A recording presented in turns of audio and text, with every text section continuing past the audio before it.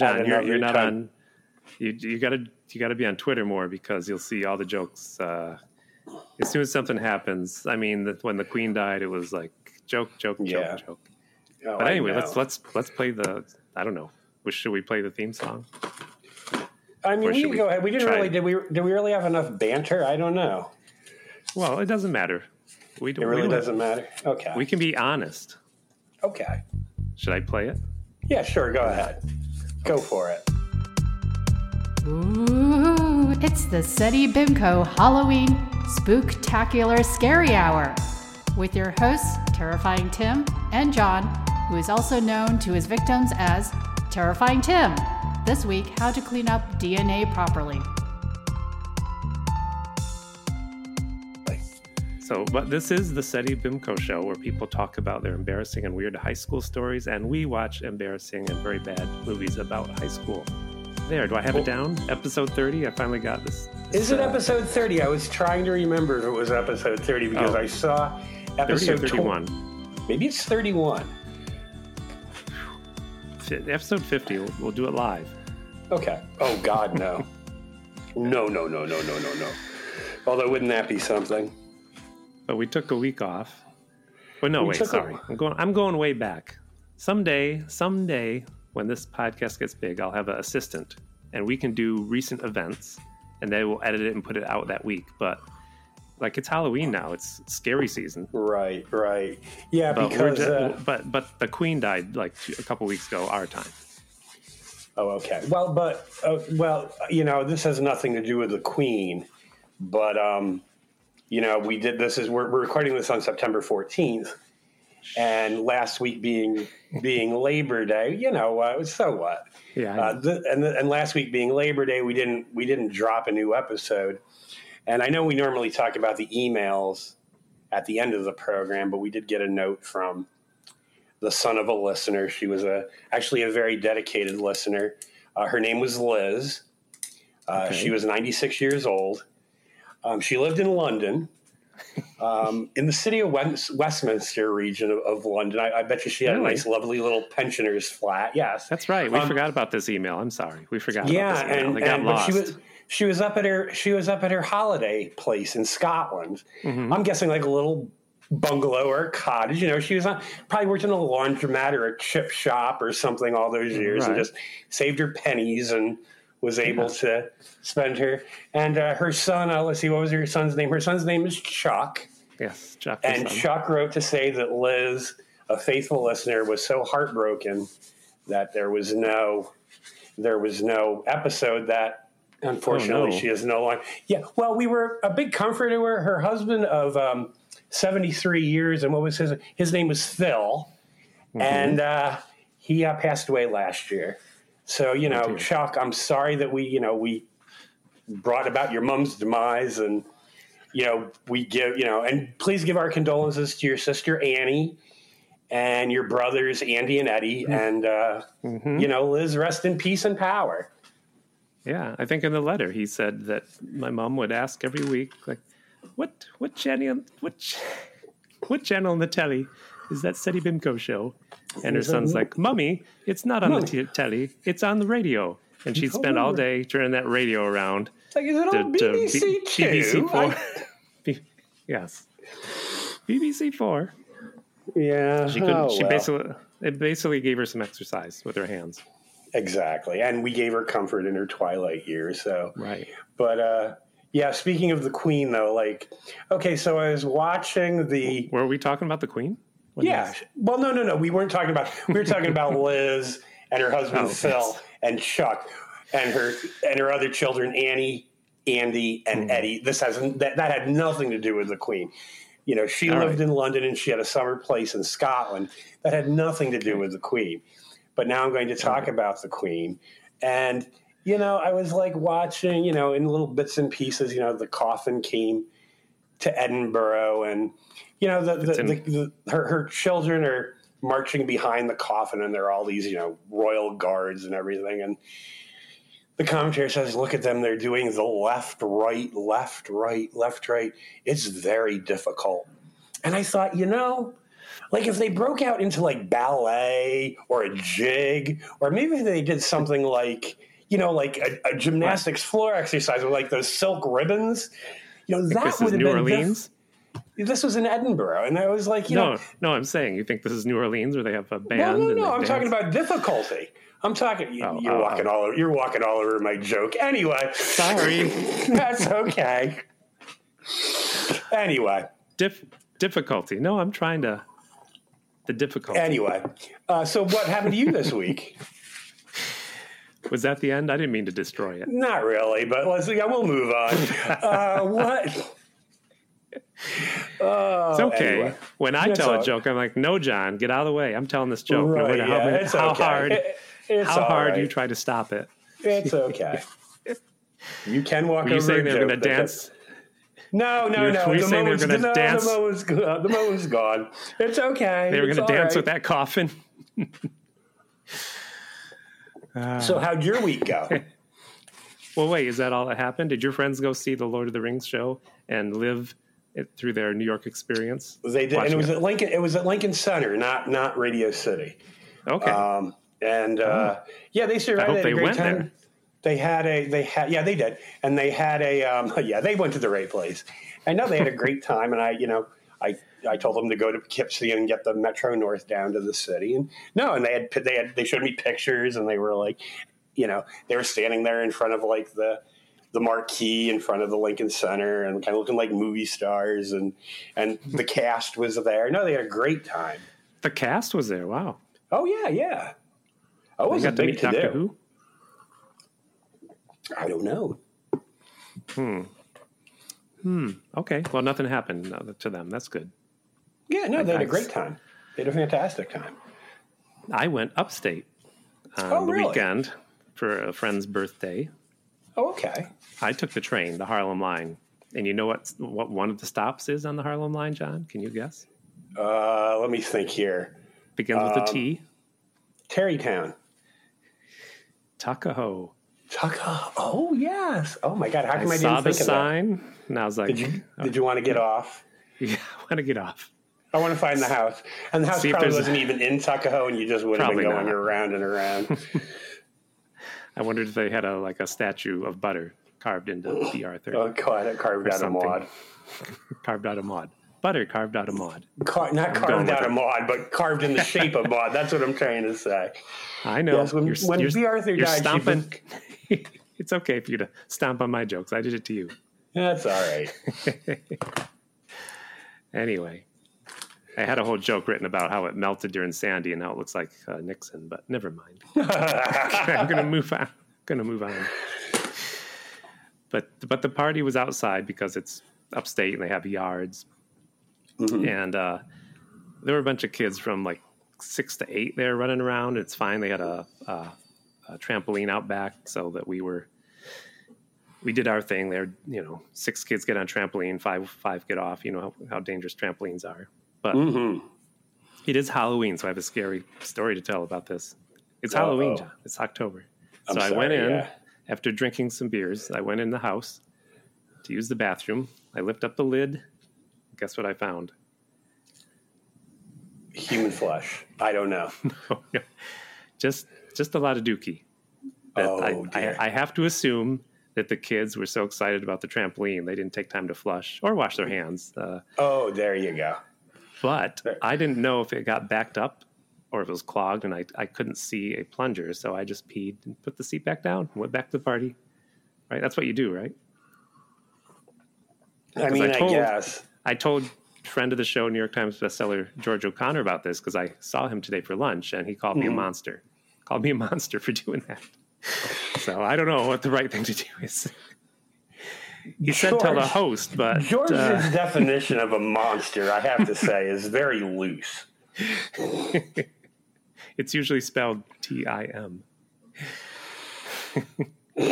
If I'd flushed and overflowed, I just would have blamed it on one of those kids. So. There you go. I don't know what to tell. See, I would have peed in the bathtub. I don't know. I don't know what I would have done. I don't know. Then you blame the kids, yeah. Yeah. It was a laid-back party, fun. So that was my adventure. Well, that sounds like fun. I love riding the train. I love riding on trains. Ever since I lived in Europe, I love riding on trains. Mm-hmm. And nothing bad happened on the train. So I took a train to Baltimore like years ago, and some people brought a man in, and sadly the seat next to me was empty. Mm-hmm. And he sat down. He smelled like alcohol. He proceeded to tell me, I don't know why they told me I couldn't fly in the plane, but they kicked me off the airplane. Oh my God. Now I'm sitting next to you. Who knows what's going to happen? No, oh my God. I might pee myself. I can't be held accountable for that damn airline. It's that you only have them to blame. Don't get mad at me if I urinate myself. Thankfully, he kind of fell asleep. So I was like, good. As long as you just smell like alcohol and sleep, that's the best I can hope for. I remember taking the train from New York to Raleigh once.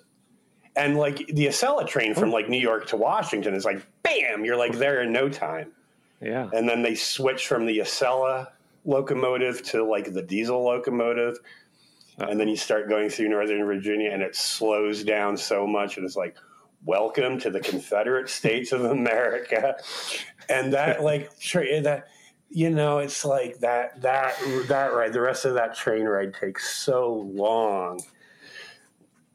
Wow. But the ride. Somebody sat. They brought. No, go ahead. Yeah. They brought a guy in who sat next to you. It was like, well, they kicked me off the bus. I don't know what I did, but I don't know. They kicked me off of the bus. I couldn't think of it. Anyway. Well, is there? I guess there's no news about your sad neighbor. No, next court date. Well, now you're going to mess up the timeline again because it's Halloween. But he appears in court on September 21st. But now I don't know how to get out of this. Now I've painted myself into a corner. I'll edit it. Apparently, no. The court date is next week, because according to his defense attorney, he doesn't seem to comprehend what he's done, which I think is a crock, but I think I think he knew exactly what he was doing, but well, not my problem, right? Not my decision. Yeah. So I'm excited about our movie. Can we talk about the movie? Are you ready? I actually kind of enjoyed it. Okay. We watched I Was a Teenage Frankenstein from 1958. Mm-hmm. It's a Samuel Arkoff production. He's known for producing a lot of B movies. Mm-hmm. And I did a little reading about this, and he claimed that his name was an acronym that explained the success of his movies. Did you find this? Or can I read it? No, I did not. No. He said this. He said his name, which is spelled Arkoff. He said that it was an acronym for all the things that made his movies great, which was A for action, R for revolution, either novel or controversial themes, K was for killing, O was for oratory, notable dialogue or speeches, mm-hmm. F was for fantasy, and the other F was for fornication. So there you go. Oh, okay. I think you can boil that down to sex and violence. Sex and violence, yeah. We don't need all those letters. Yeah, you should have just, maybe if his middle initial was the, then he would have been Samuel V. Arkoff, S.V. Arkoff. He could have just been Sex and Violence Arkoff. Yeah. Wouldn't have to go through that whole acronym thing now. So this it's a synopsis. Basically, it's a descendant of Professor Frankenstein, and he is yet again up to his same old tricks. Wants to bring some dead human flesh to life. Basically, that's it. And he feels a young body would do better. That's the mm-hmm. twist. So mm-hmm. he has to get some teenagers. That was where his ancestor failed. The body that he regenerated was too old. That a young body would be a little more receptive, I guess. I don't know. He's on board with us. The old person in the original movie was probably like 35. Remember mm-hmm. the movie we watched We had to see an elderly woman naked. 35. Oh God, what was that? Was that summer camp? I know, it was just terrible. I'm still And let me tell psychologically you, scarred from that. we laugh about that, but that's that gets many, many hits. That's almost one of our most popular episodes. I don't know why. Oh my God. I think there's a market for people to talk about soft porn. I guess You so. want to make Maybe a spin-off. maybe we're just barking up the wrong tree, as it were. So, I don't know. Do you want to start talking about the movie? Well, You have I don't something know. to say? You First of want all, me to start? Let's talk about this, like, the mindset of this modern day Professor Frankenstein. Oh, he's a dick. He's always looking for, like, people need to respect him and obey him. And did you notice that? Like, he was very hung up on the power. And so, like, I don't know what his upbringing was like. I don't know. First of all, so that's the mindset of this guy. He's omnipotent. He's like godlike. I think he feels that, like, he was brought up in England, but he has no accent. But he has no English. I was going to say that too. I know. I know. It's like, couldn't you have even tried? He often had tea with his friend Liz. Yeah, he should have tried. He should have tried. They couldn't have found an out of work, washed up English actor in Los Angeles in 1958. I'm sure they could have. Yes, he was played by Whit Bissell. He's been in many movies.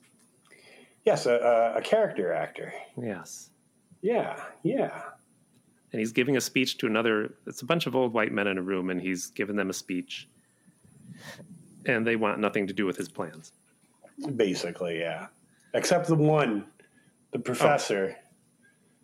Well, he's his partner, right? Right, Dr. Carlton. He gets real indignant when he's like, "This is an outrage! How you could be so disrespectful to Professor Frankenstein?" Right. It's just like, dude, chill. I mean, he was like, I don't know.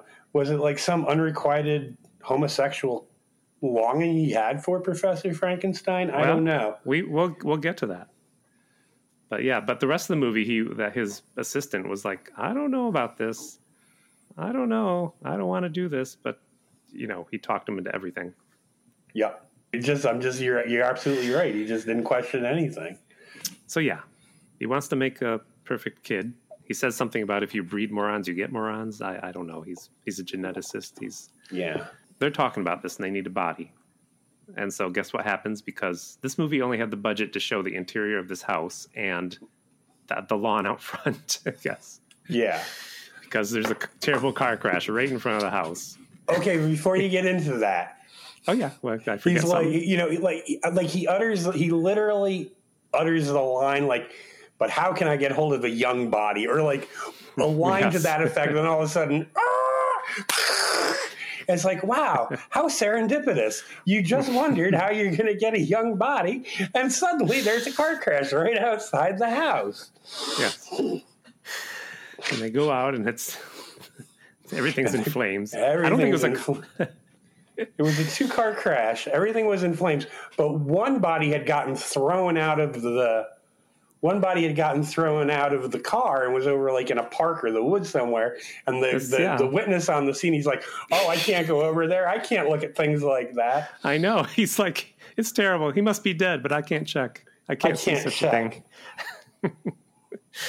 Oh, you go look. I have to run home. He ran away. Yeah. He didn't even stay around to tell the police anything. I think that guy was like Mr. Arkov's accountant or something. They were doing the taxes one year. He's like, "Hey, could you give me a part in a movie?" He's like, "I have just the part for you." Witness at car accident number 1. I wish they could afford to get Don Knotts to do that part. The movie would have been worth it. Don Knotts probably playing the character. Don Knotts auditioned for it, and Samuel Arkoff said, "You will amount to nothing. Look at you. You will never have a career in film and television." Didn't he have a career in '58? I don't know. I don't think like Andy Griffith hadn't. Oh, that was on TV. This is '53. I mean, this is '58. Wasn't Andy Griffith in the '50s or the '60s? It was the '60s, and it was a joke. But anyway, man, I'm smashing all your jokes tonight. You're just killing my jokes this week, Tim. Gee whiz. You know what happens? I'm excited all day for this hour, and I'm so excited when the hour comes. I'm like exhausted from being excited. Oh my gosh. Can you believe that? I can believe it. I can believe it. No, it's fine. Oh, that's right. Don Knotts was on. Wow. Things are going over my head. Was he in that show? Andy Griffith? Yeah. And what year did it premiere? You know, I don't know. I want to say like 62, 63 maybe. Okay. I don't know. Sometime in the early 60s. It wasn't in the 50s, though. It started in black and white. That's all I know. Right. Okay, so he and his assistant run out in the woods or wherever this body was flung to, and just steal it. I mean, it's a small... well, I'm going to say this takes place in Florida, and we'll get to why. Again, in Florida. Here we go. All these films. Well, John, he had steps that went down to his secret laboratory. Why didn't he have an elevator? Because it took place in Florida in the 50s. Sorry, running gag. Florida didn't invent elevators until sometime in the 70s. I'm telling our listeners. In the 1990s. In the 1990s. That was Bill Clinton's campaign promise. That's why he won the presidency. He said, I will bring elevators to Florida. It's time. He did it, too. Conservatives hated him for it. Bringing elevators to Florida, that's just not right. We're conservatives. We like to climb stairs. No, they just didn't think they should be going up 50 feet in the air. Yeah. You should shoot down my jokes. Shoot that joke. No. I wouldn't do that to you, Tim. So they bring this body down, and his assistant is just like the guy in the street. He's like, I really don't want to look at that kid's face. I'm sure it's terrible. Yeah, he's like a professor of physics. And Frankenstein's like, look at it. Look at it now. It's like, you're the medical doctor. This is your cockamamie idea. Why don't you look in the damn body bag? And where did they find the body bag? I have no clue. Yeah, he had freezer storage down there, too. Yeah, he was ready. For somebody who was for somebody who was just like on a temporary visa in this country, I mean, he had built a whole lab. Yeah. And he said a layman would say that kid was dead because he had no pulse. So I don't know how a scientist would describe it. But I don't know either. Not responsive. I don't know. And then Dr. Frankenstein looks at him and is like, I've seen worse. Like, okay. He sends his assistant out to get high-velocity X-rays. I wrote that down because they make up so much BS in this movie. Yeah. High-velocity X-rays that can get through 2 inches of flesh. Yeah. Oh. They have a party. Do they have the party before they bring him back to life? I'm not sure the sequence of that, but there is a party. They have a very boring party where he asks his girlfriend to move into the house with him. And I'm like, hey, this is 1958. Mm-hmm. How did this get past the censors? Of course, you'll have to give up your nursing post at the university hospital. Oh, of course. She's like, for a temporary position. And he's like, no, I thought maybe you could come back to England for me. And we'll, basically he's like, that was like basically his marriage proposal. It was like very dry and very stilted, it was like almost like a business agreement. She's like, darling, like it was the most romantic thing she had ever heard. He didn't even get her an engagement ring. We'll talk about that later too. Oh yeah. But that's scandalous. She moved in. Did she move in though, or was she just working? I don't know. Well, he said move into the room in this house. So that's. Oh, okay. I mean, what would the neighbors think, John? What would the neighbors think? Well, if the neighbors said anything, you just feed them to the alligator, I suppose. Yeah. So they bring him back to life with 50,000 volts. I guess the electric company is never curious about what. Why the sudden power surge? Yes. How can he afford the electric bill? I don't know. Yeah. Did the university own the house? And all of a sudden, it's like, why is the electric bill $3,000 a month? It's 1958. And they do the surgery. I think they cut off his hand, his leg, and his assistant. Yeah, he had to get new hands because there was an airplane crash. Oh, they got another body. Suddenly, there was another body nearby because there was an airplane crash. There was an airplane crash. It was the track team. And this is where it kind of got a little like homoerotic too. And he's talking about, those young, fit bodies. Yes. But I can use it to my advantage. So he got the leg and the two hands from a body. The 1950s, they just didn't keep track of bodies, did they? I guess not. Well, I mean, it's a small town. How was he getting rid of the parts and the bodies, though? He had an alligator. In the basement. That's why In the this takes basement. place in Florida, John. Yeah, but there aren't basements in Florida. Well, back then there were, because the water hasn't risen quite yet. All right, But he's if you like- say so. He's like, they have so much BS in this movie, and he's like, how are you going to get rid of body parts? And I was like, I wouldn't even thought of that if you didn't say anything. I mean, it's just, you're taking off body parts. And I was... You can't bury him. You can't burn him. What are you going to do? In the 50s, we kinda throw like- them in the backyard of suspected communists and call the House Ethics Committee. There you go, Senator McCarthy. Yes. But no, he's got alligators. But I was like, alligators are harder in your basement are harder to explain than like getting rid of body parts, right? I mean, Well, again, this is what I'm saying. Like, he had the time to build a lab, build a pool, basically, a cistern with so he could keep alligators. I mean, he really, for somebody who was only here on a temporary visa, he was really getting a lot done. He was a very industrious immigrant. They should have given him his green card. I know. I figured if his assistant said, "How do you explain the alligators?" he'd say, "Well, it's because I got the circus in the backyard with alligators and monkeys and lions." I'm going to be introducing my new line of luggage at the holidays. The Frankenstein line. Well, how do you explain the circus in the backyard? And he says, "Well, my cousin is Barnum of the Barnum and Bailey circus fame." They're like, "But your last name is Frankenstein." And then he just kills him, I guess. And throws him into the alligator. Yes. So I wrote that down. He had fine young body parts. Mm-hmm. It's a band from the 80s, right? The fine young body parts, yes, they were. His fiance, she's getting antsy because he spends all his time down the basement, and he has dinner with her, and she's like, "Well, I don't enjoy food like you do." She's spending so much time alone, and cutting up those body parts must be making them hungry. I don't know. Watching the alligator eats making them hungry. I don't know. So she wants to go for a relaxing drive, and they go to where all the teenagers make out, and I'm like, foreshadowing.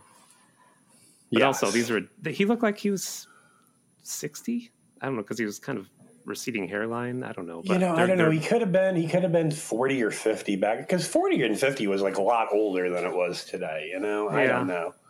But they're going to where the teenagers make out, and she's like, I guess he would have been about 50, because I'm looking at Whit Bissell, and I believe he was born in 1909, if I'm not mistaken. Was that the year? Okay. I didn't look it up. Yeah, 1909. So this is 19. So he would have been 49 when this movie was made. Whit. I don't like Whit. I don't want to know anything about Whit. I don't like him. Oh. His real name is Whitner Nutting Bissell. Nutting. Is there a cat in your house? No, I think it's somebody outside. Space Kitty. You got another Space Kitty? No, I still have one in the fridge. I haven't finished him yet. Well, you still have one then? Yes, I've got one. Yeah, I do have one, but I couldn't hear it from the refrigerator, I don't think. So anyway, they go make out, or teenagers make out. It's kind of, again, a little odd. Yeah, very odd. They start making out, and they go to dark. Mm-hmm. Because I really thought that was going to be when they were going to kill someone, but me too. Not yet. They just killed our appetite for romance. Yeah, exactly. Man, I'm killing my own jokes. So anyway, they wake up this Frankenstein teenager. Mm-hmm. He's very mean to him, like, "Wake up, I know you can talk. Right. Say something." Yeah. And he makes him cry. Right. He's like, "Oh no, a sensitive teenager." And I'm like, "Yeah, he's a teenager." Well, he's also more fascinated that the tear ducts still worked. Right. Like, he didn't really care so much that the monster was showing emotion. He was just like, "Oh, the tear ducts are still functioning." I was like, "Oh, well, there you go." The tear ducts are functioning. No, I'm not. I'm gonna resist going down that dark road of don't go down that dark blue road. humor. Blue humor. Going shopping for Canadian socks. So about this time, he gets angry with his wife because she's asking too many questions, and he slaps her. It was the 50s. Which, you know what I say, more power to him. The world was a much better place when you could just slap your wife around. Oh, John's joking. Yeah, am I? No, the world was a much better place. Next week, guest, maybe permanent host, George O'Connor, will be returning. Will he be calling me a monster? That Yes, monster. probably. I'm getting emails now. They're outraged. As we speak. It was a joke, everyone. Wait, where are we here? I know, he just slapped her. And he's training the young boy. Yeah, you're right. It was. It's not that it's. Yeah, the movie could have been homoerotic, but the problem is he's an old man with a teenager. So I was more thinking the pedophile stuff because he was like, "Oh, good, you're working out." He was like lifting weights with his shirt off. Mm-hmm. And again, the Frankenstein. He seems to hate spending time with his wife. He's always down in the basement with. He's always down in the basement the teen with boy. With the teen boy lifting weights and the biceps. I'm just saying, Yes. Tim. Yeah, I don't know. This could have been. I don't know. Mm-hmm. I don't know. I don't know either. But this movie was directed by Herbert Strock. Is that how you say his name? Strock. Yes, I believe so. Did you look up much about him? Well, just that he was a mostly B-movie director. He also said that his name forms an acronym for his philosophy. Here we go. Did you find this? No, I did not. S is for stilted. T is for terrible. R is for regrettable. O is for oh no. C is for crocodiles mostly and not alligators. And K is for kind of soddy. Kind of soddy. Wow. Why are you laughing? These people. He went public with it? Is that what you said? He went public with that? Isn't that something? I don't know why you're laughing at that. Poor guy. Poor guy. I did notice at the age of 82, he did die in a car accident in Moreno Valley, California, on November 30th, 2005. You know. Oof. Well, he lived a long life. He did live a long life, but maybe if he had stopped driving, maybe he would have lived an even longer life, is just what I'm saying. We don't know the details. Was he playing the guitar and driving, John? Was he playing the guitar and driving? Not, or maybe harmonica, Tim. I don't know. Well, that's okay. You have one of those holders like Bob Dylan has. You can drive and play the harmonica. Yeah, but like if the mood strikes you, you just got to start, and you're like on this winding road, and you take your hands off the wheel and start, and then next thing you know, the man who invented that thing, he just liked driving his car and playing the harmonica. That's why. There you go. Yeah. Mm-hmm. Or his unicycle. Or his unicycle. We haven't brought up unicycles in a while. I just got to bring it up. The teen Frankenstein escapes, as we knew he would. Mm-hmm. They don't have much of a budget. He kind of walks around the house, and as a teenage boy would do, he's peeking on a woman who's combing her hair. Mm-hmm. A neighbor. And we saw his face. His face is pretty terrible. He took his bandages pretty bad, off. Yeah. Dr. Frankenstein's like, no, we got to fix this. I'm not dating anyone who looks like you. Right. Sorry. Pedophile jokes aren't funny either. Come on, Tim. I'm canceled. Who's going to be on this show next week? I don't know. Maybe there won't be a show next week. Maybe this is it. Maybe we finally, did ourselves in. It was a long time coming. George O'Connor all alone. George O'Connor all alone. He can have the show. I've left it to him in my will. He can take it, but we're not telling him what SETI BIMCO means, and then where will he be? Yes. He can take it, but I'm not giving him the we're not giving him the secret destruct code. Exactly. So, have at it, New York Times bestselling author in front of the show, George O'Connor. So the woman screams, and for some reason, instead of running away, he smashes through the window, and he does kill her, right? Does kill her, yep. And runs through the house. I guess it was a boarding house. There's other people running around. It was an apartment building, yeah. Or a house of ill repute. Because this is Florida. Yeah. Why you still think it's Florida? But anyway. We'll get to it. I didn't see one elevator, John. It's 1958. And the alligator. So how'd they catch him? Did he run home? I forget now. He just ran home, and then Professor Frankenstein's reading the paper the next morning. Something monster kills young woman. Yes. And Professor Frankenstein puts 2 and 2 together, and it's like, "Oh, you got out," and blah blah. And then like I said, well, this is why you can't get out, because your face looks hideous. Here, look in the mirror, And, yep. The mirror is his toy. If you remember, his favorite toy. Mm-hmm. But yeah, I forgot. He was reading the paper. He was reading Marmaduke and laughing at it. Marmaduke. And his wife was like, "Let me read the comics." He goes, "No. Women should not read the comics. Women should not read comics. They'll start getting ideas from Blondie or something." And the Lockhorns. I was going to say the Lockhorns. Oh my God, that's so funny. Well, Burns and McCall. Luckily, Kathy was not out at the time, or they would have just had all sorts of crazy ideas. Yeah.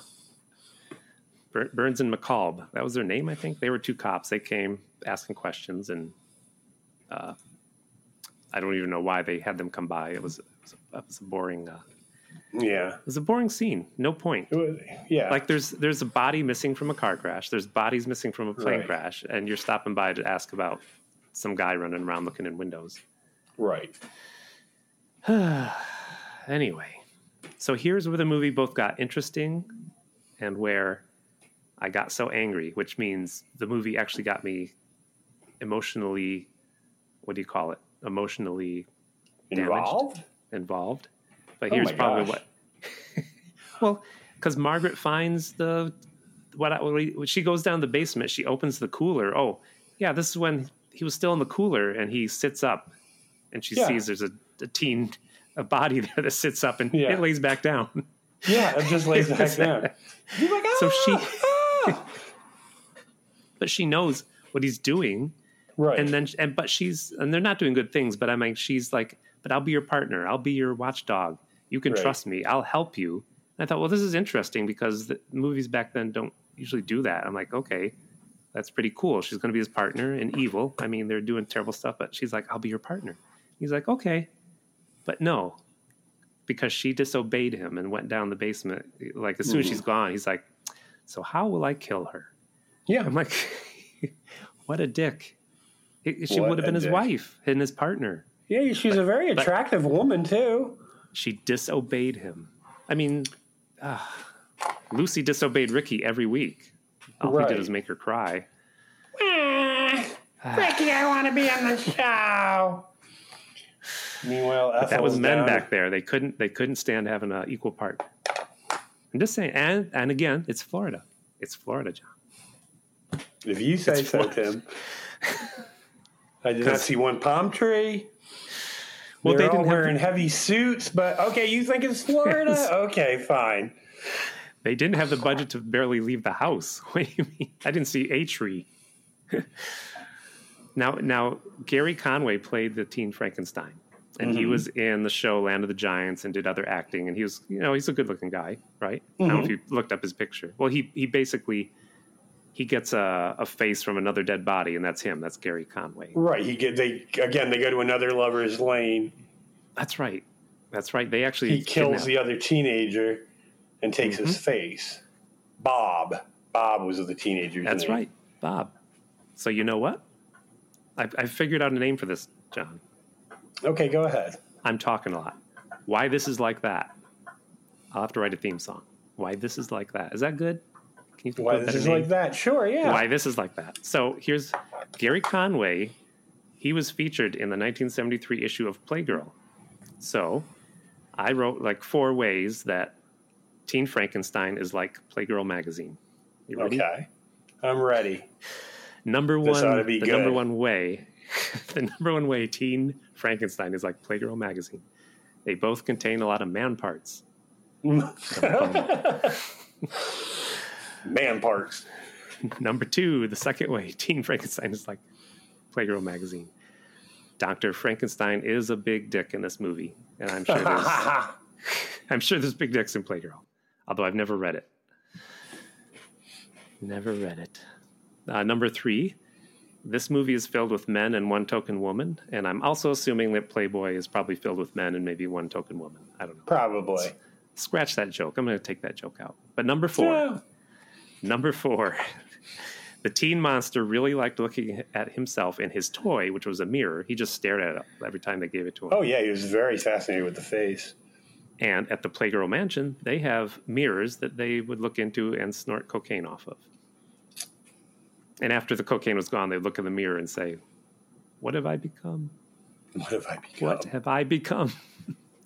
Just like Teen Frankenstein. He didn't actually say that, but some Frankenstein has said that in the past, right?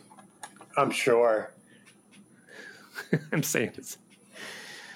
And I ran over your joke at the beginning. I'm going to wonder the whole night. What was that joke? Oh, it's okay. What did I mess up? No, it's all right. It's okay. I think I was stopping you because if you make fun of the Queen's funeral, we're going to lose all our English listeners. Jim in Scotland, he's a listener I don't want to lose. Okay. All right. What's next? Do you have anything you want to talk about something? I'm being really vocal. Well, no, I'm just like, what is next? Basically, he does finally get rid of the fiance. Oh, that's right. She gets tossed to the alligator. She gets tossed to the alligator, and then What a dick! I hate it. And then a big dick, and then I guess he was talking about Dr. Carlton went around for a couple days was getting all these electronic parts, and he had to get them in different cities so nobody would get suspicious, I guess. And apparently because it's in Florida. There's no parts for machines in Florida. He had to travel everywhere. But go ahead. Okay. I'm walking over you. No, it's all right. So, anyway, apparently, I don't know, Frankenstein says there are these false bottoms in every box. I don't know why he knows that. Mm-hmm. And what they're going to do is they're going to take the body apart again. Yep. Put them in these false bottoms and ship them back to England. And so when they go to try to handcuff the monster, he's like, oh, no, I'm not having any of this. He gets up. He pushes Dr. Carlin out of the way, picks up Professor Frankenstein, throws him into the alligator. Yes, finally. And then Professor Carlton comes back with the cops. I'm thinking, you all were kind of breaking the law. I don't know if I did. I know. It'd be like, you're cooking meth and somebody's destroying your lab and you bring the cops and go, look what they're doing to my meth lab. It's like, I thought that was kind of stupid. And then the scene closes with the alligator and the lab jacket. Oh, did you watch this on YouTube? Did it turn? I watched it on whatever link you sent me. Did it turn into color at the very end? It was black and white. It did. And it turned into color when he got electrocuted to death when he was up against the machinery. Yeah, and then it was black and white again. It was kind of bizarre.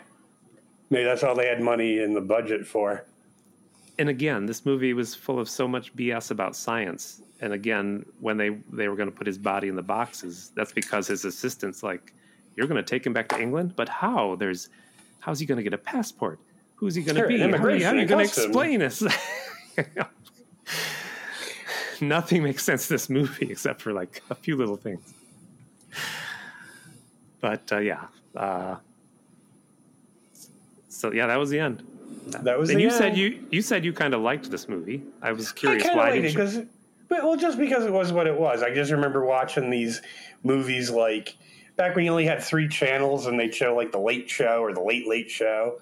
Right. And you kind of sneak down into the living room and you turn on the TV and and these were the kind of movies you'd see when you were 9-10 years old.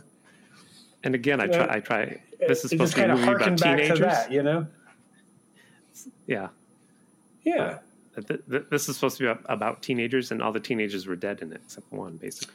So. I did notice that too. I wasn't going to say anything. Hey, but it's called Teen Frankenstein. Come on. Actually, it was originally called I Was a Teenage Frankenstein. It was. It came out after I was a teenage werewolf.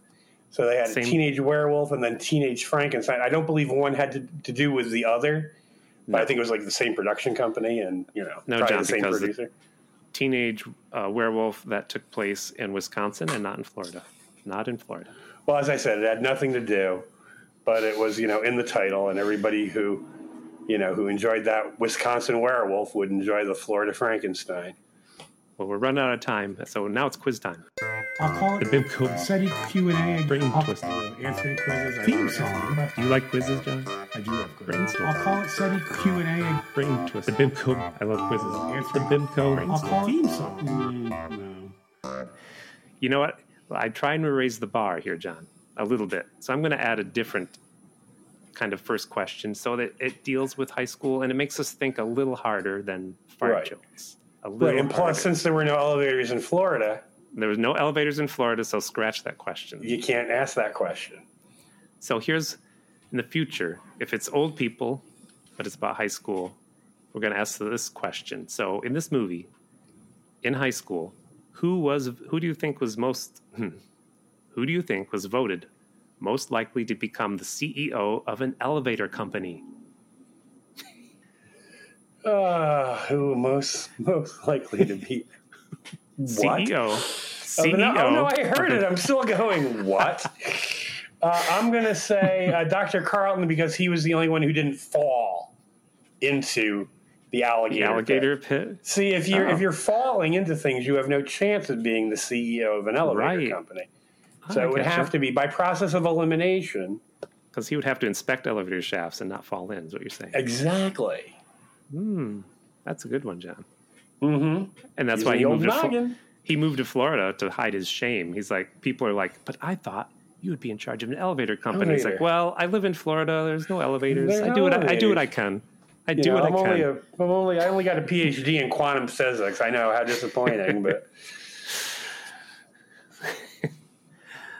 I think it would have been the man who wouldn't help the kid that got tossed out of the car because he looked horrible. Mm-hmm. I think that guy was voted most likely to be a CEO of an elevator company, even though this took place in Florida. And as we all know, Florida didn't invent the elevator until 1970.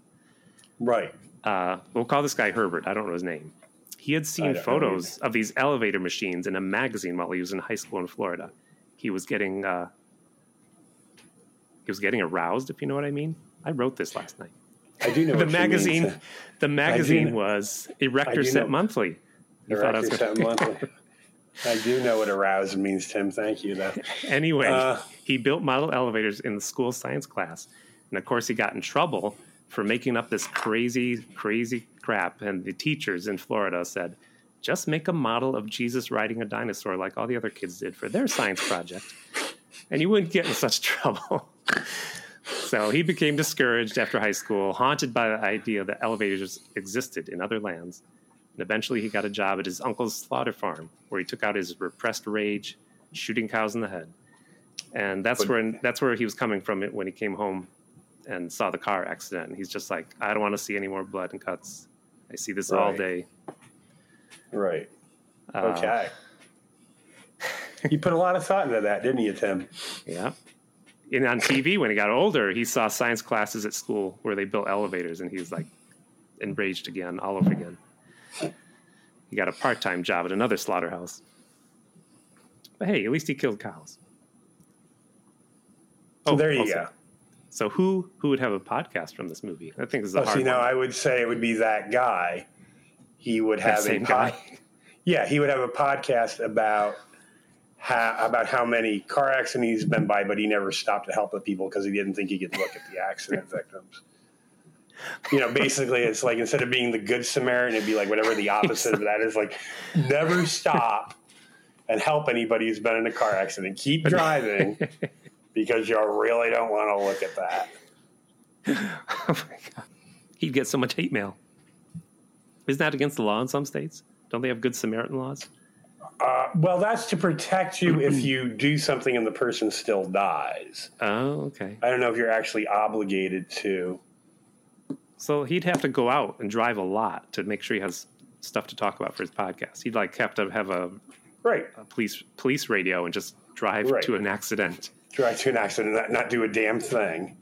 Well, he'd get out and tell somebody. He'd say, "Oh my God, I can't go help. Don't go look at this. No, don't go look at this. It's he terrible." Would stop just to announce he wasn't going to help. Just to discourage people from helping. The car accident death rate would just like skyrocket. Well, I thought, since everyone died in this movie, that it's a 50-50 chance that maybe, like with movie sequels, that the monster did live. Like, we'll find out he's alive. He's an undying monster. So in the year 2000s, he creates a podcast about his life, how he got through his struggles, how he tries to do good, but he's cursed by a sick habit he can't quit.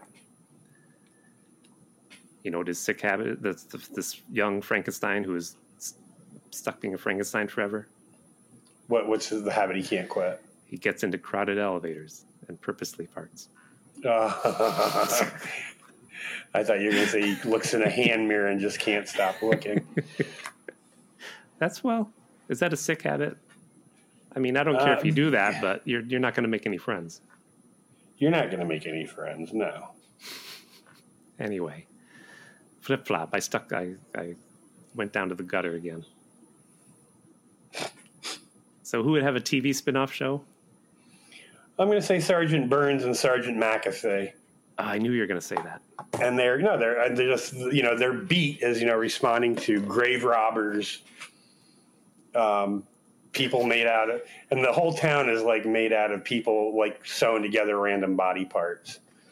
And the whole episode would be about trying to figure out what body parts were stolen from what grave and which ones were attached to which person. Interesting. It would be kind of like a police procedural, every week. Like it would open up with like, a grave, an open grave. Is one like, cop the good? Oh no, he's missing 2 hands and a leg. Oh, suddenly, this person who lost their hands and a leg is walking around town with hands and a leg, and then they got to prove that. Do we get into the personal lives of the cops? Yeah, maybe there could be a little.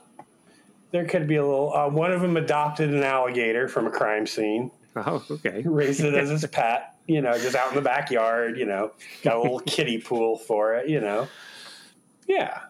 So he's single. He's single. The other cop has like 6 kids, maybe. His wife left him. Well, after he got the alligator. Now, whether she left him or not, or she just got too close to the alligator, we'll never know. Right. She didn't pack a bag. She just disappeared one day. Oh, no, one of those. And the alligator wouldn't eat for 2 days. So I don't know. You do the math, Tim. Interesting. That's like our early X-Files. Mm-hmm. Well, I think they would tweak a spin-off. You know how sometimes there's a popular movie. They used to do this more than now. But they would change the movie. They would change the ending so they could have a show. Like, for example, the book Rambo. I guess Rambo dies at the end of the book, I've been told. I never read it. But I don't know. I never read it either. But in the movie Rambo, he lives, and they could make sequels. So they used to sometimes do this with movies, but I'm going to say they'd have a spin-off. And it would be a TV show called Guard Dog Margaret. Margaret was the love interest of Dr. Frankenstein that he fed to the alligators. So in the TV show, she's still alive. She's Dr. Frankenstein's on-again, off-again lover. She's always trying to find out what's going on in the basement and why is the electric bill so high? And why is there an alligator down there? So, and every week, a teenager is in a horrible accident nearby, and Frankenstein is always out collecting bodies. And in the TV show, they have a child. Okay. But they adopt a child in this show to make it more family-friendly, but he's actually a communist spy. He sewed off his arms and legs to play the part of a child. And there you go. Hilarity every episode. Hilarity, wacky, and the wackiness ensues.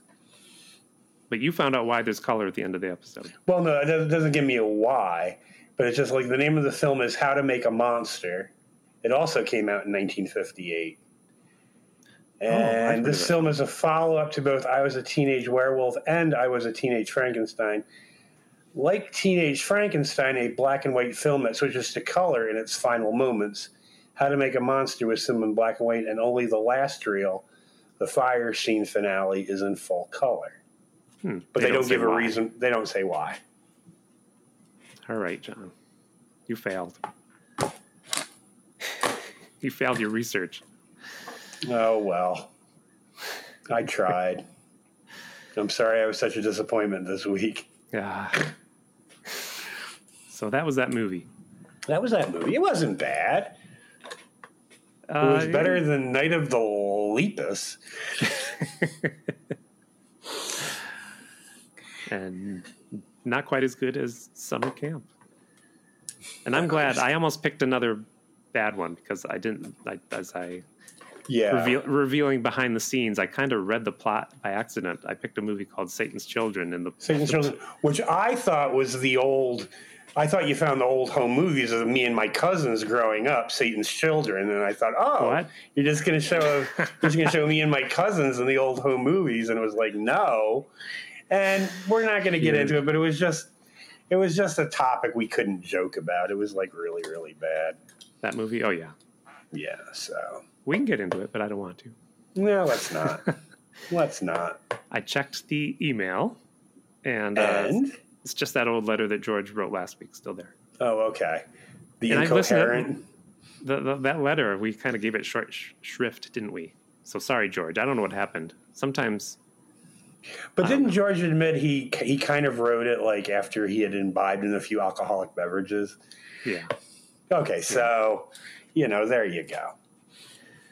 Well, that's it. That is it. So we're going to have people get up with us? A guest or a movie next week. Okay. But you should send us an email if you have a story you want to tell on the show. Maybe you have a short story and you don't even want to be on the show about an embarrassing high school occurrence. You could email the short story and I'll read it. And the email is SETIBIMCO with an E at Gmail. And we're on Twitter at SETIBIM. And we are on Instagram, SETI_BIMCO. You got to get on Instagram, John. You know what? I just have no interest in social media anymore. I sent you something on Twitter. What did I send you? Oh, was it about the true crime people liking the episode? No. That first episode about my neighbor? No, it was about.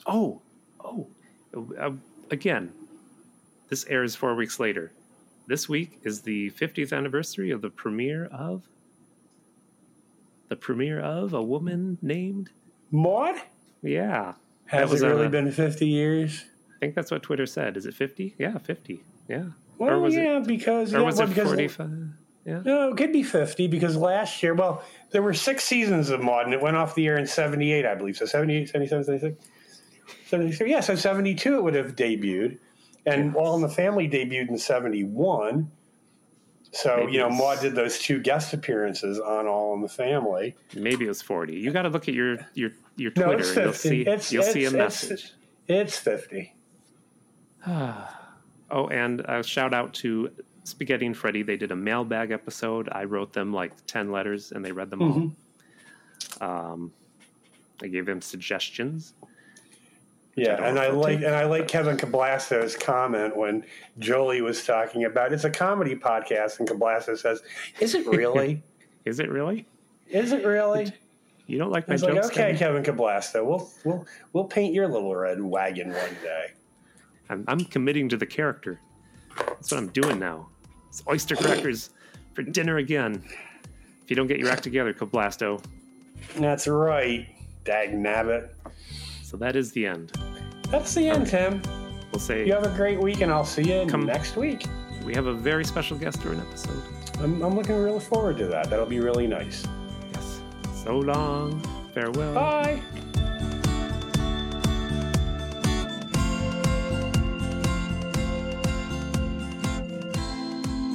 SETI BIMCO is a podcast by Tim Hamilton and John Kelly.